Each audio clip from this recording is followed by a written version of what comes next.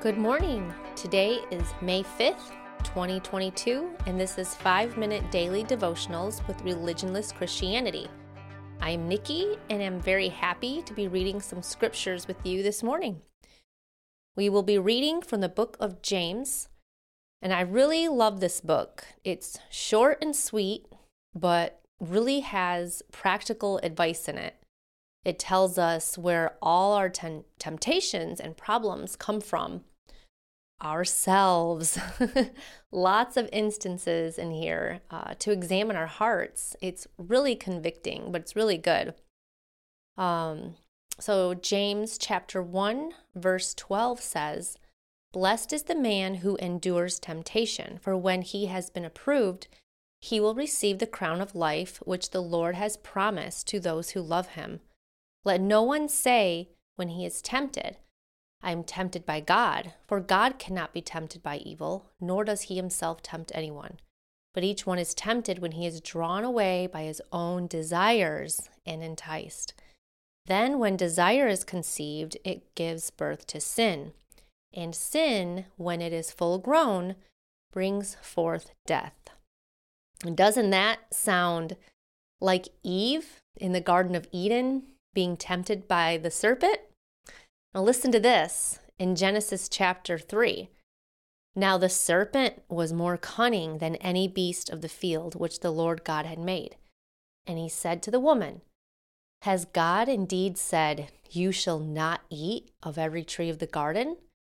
And the woman said to the serpent, We may eat the fruit of the trees of the garden, but of the fruit of the tree which is in the midst of the garden, God has said, You shall not eat it, nor shall you touch it, lest you die. Then the serpent said to the woman, You will not surely die, for God knows that in the day you eat of it, your eyes will be opened, and you will be like God, knowing good and evil. So when the woman saw that the tree was good for food, that it was pleasant to the eyes, and a tree desirable to make one wise, she took of its fruit and ate."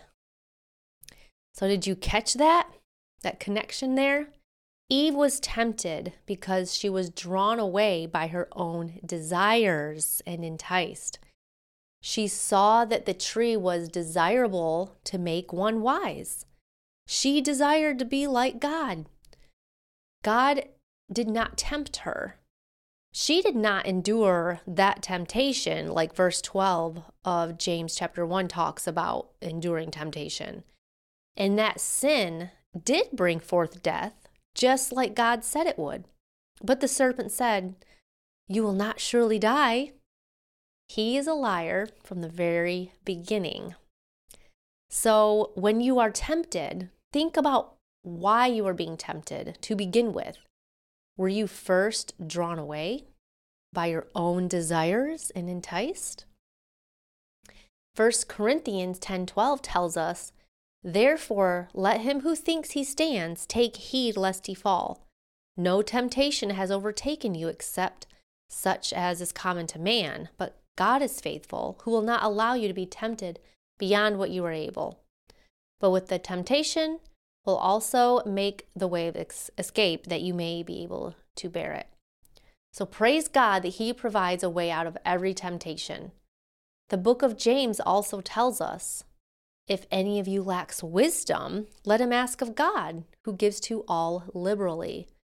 So if you know you are often drawn away by your own desires, ask God for wisdom. This instruction comes just before he discusses temptation. I just encourage you guys to read the book of James in one sitting. It is only 5 short chapters. You'll be blessed by it. And our psalm of the day comes from Psalm 71, verses 1 through 3. In you, O Lord, I put my trust. Let me never be put to shame. Deliver me in your righteousness and cause me to escape. Incline your ear to me and save me. Be my strong refuge, to which I may resort continually. And our proverb of the day comes from Proverbs 5:21. For the ways of man are before the eyes of the Lord, and he ponders all his paths. And I will end today's devotional in a prayer for you from Colossians chapter 1. I pray that you may be filled with the knowledge of His will and all spiritual wisdom and understanding, so as to walk in a manner worthy of the Lord, fully pleasing to Him, bearing fruit in every good work and increasing in the knowledge of God, being strengthened with all power according to His glorious might, for all endurance and patience with joy. Amen.